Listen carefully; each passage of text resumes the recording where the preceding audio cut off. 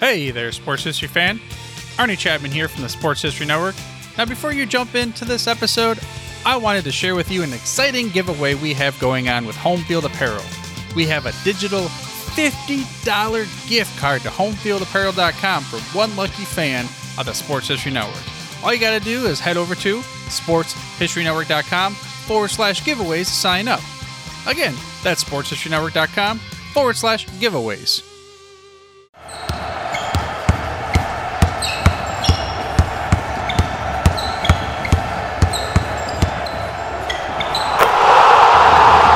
This is Basketball History 101 with Rick Loiza.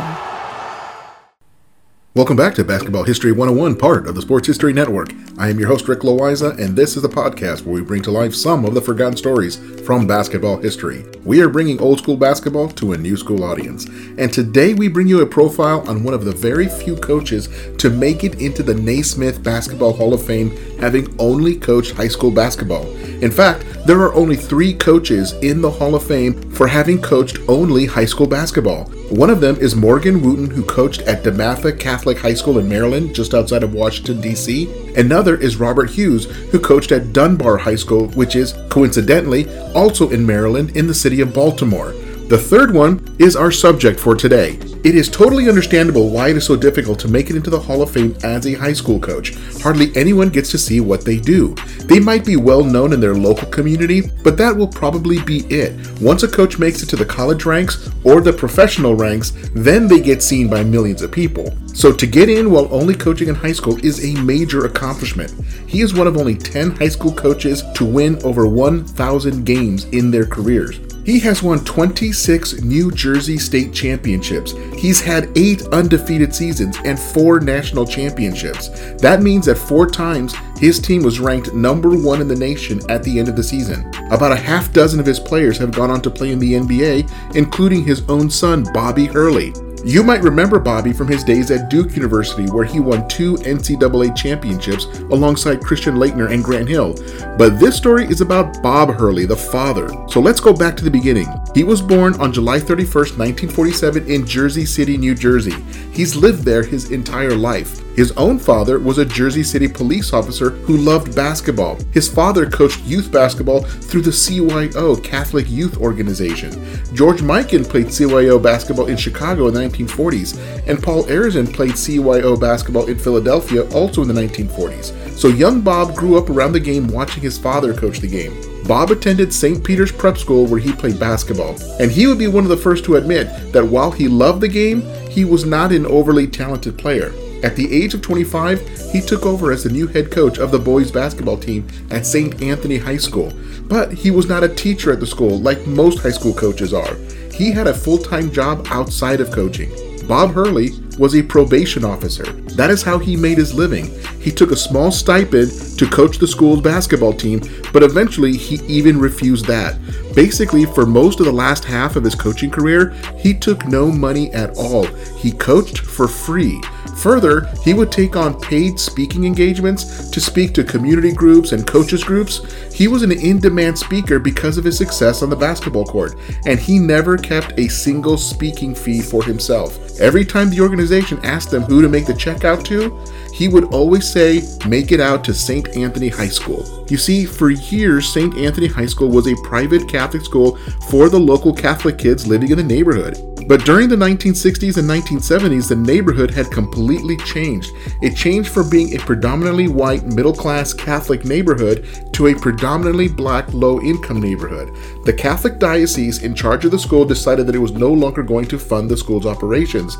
They assumed that the school would simply close, but they did not count on 2 nuns who would have none of it. Sister Allen and Sister Felicia of the Felician Order vowed to keep the school open as long as it was possible to serve the neighborhood where they were located. They had fundraisers going on constantly to help cover operations and tuition costs for most of the students who attended.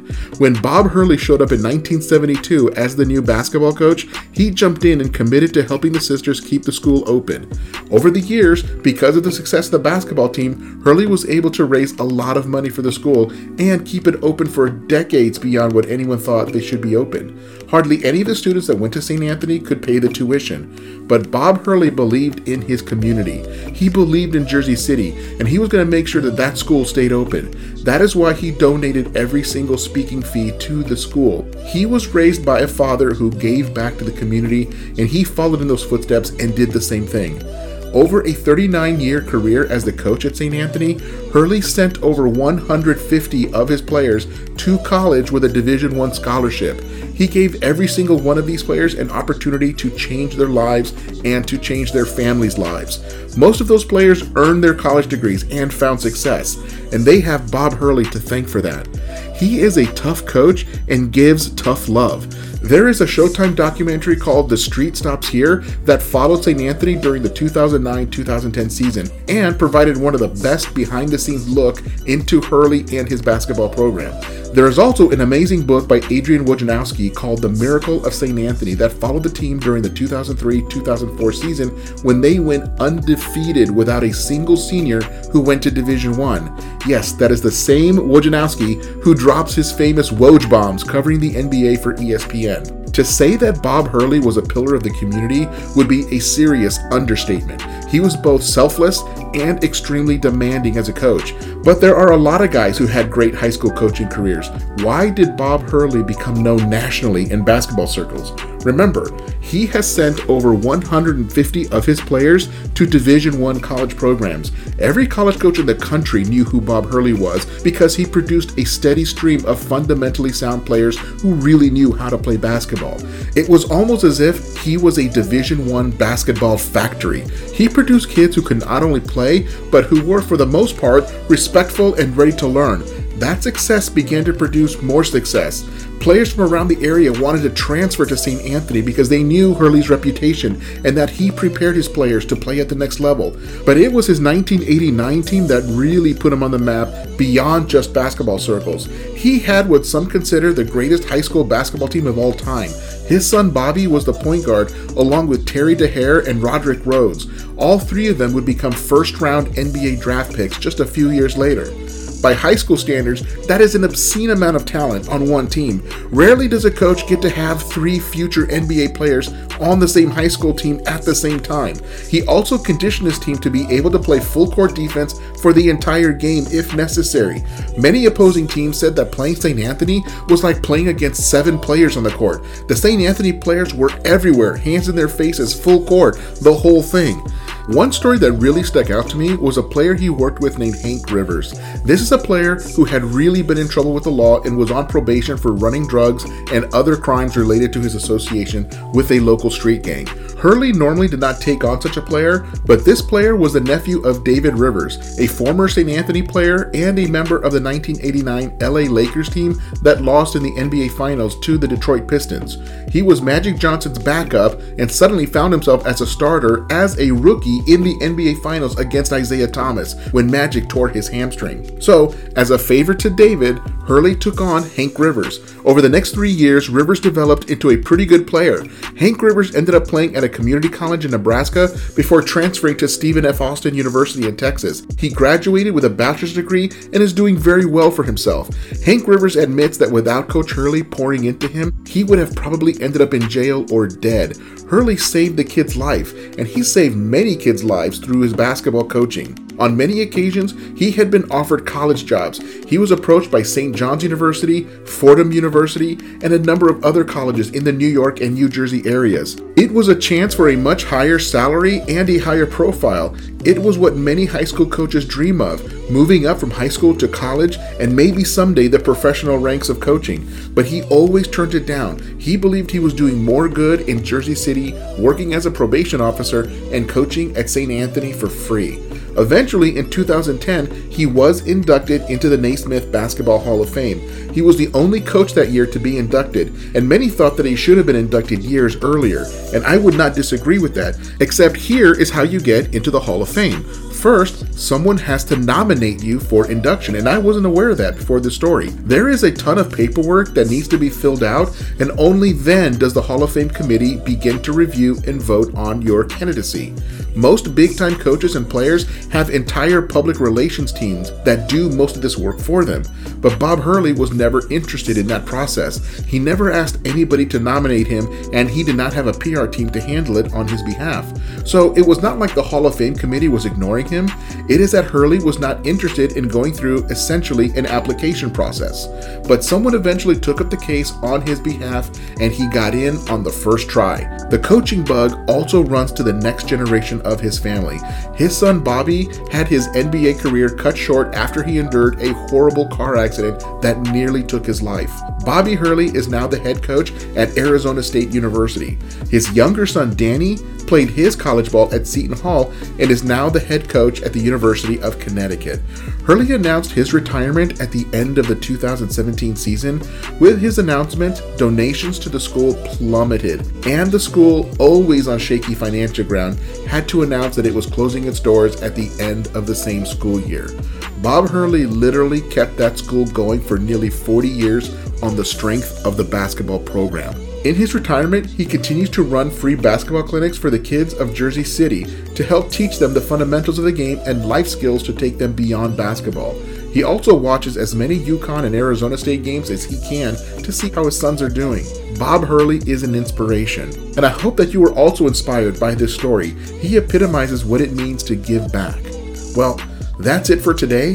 Join us next week when we cover the story of an NBA game from the 1970s where 3 players played for both teams. That's next time on Basketball History 101, part of the Sports History Network, the headquarters of Sports Yesteryear. Go to sportshistorynetwork.com to find out more about this and other sports history podcasts. If you like what you hear, please hit that subscribe button wherever you get your podcasts, and check out our page on Facebook. It's called Basketball History 101 Podcast. There you will find shorter historical posts, as well as comments and discussion starters on today's game. I'll also announce there when new episodes come out. I want to thank my producer and editor, Jacob Loaiza. Join us each week as we continue to mine the history of basketball for more great stories from the past. Take care, and see you soon.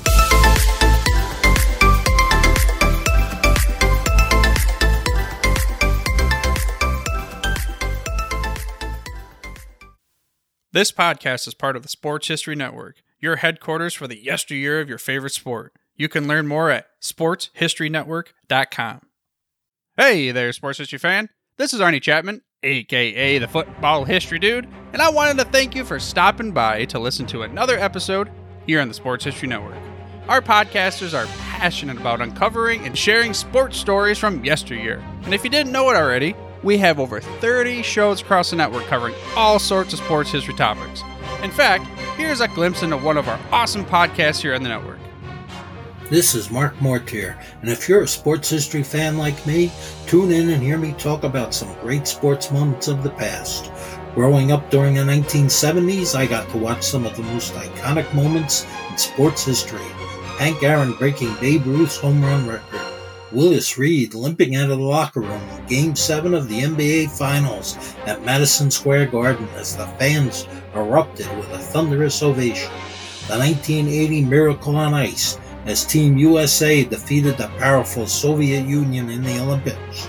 Listen every Tuesday on Yesterday's Sports. How about that? I bet you're super hyped to go listen to that new podcast, right? Well, to learn about this show and all the other podcasts on the network, head over to sportshistorynetwork.com/podcast. Again, that's sportshistorynetwork.com/podcast. Head over there today to find your next favorite sports history podcast.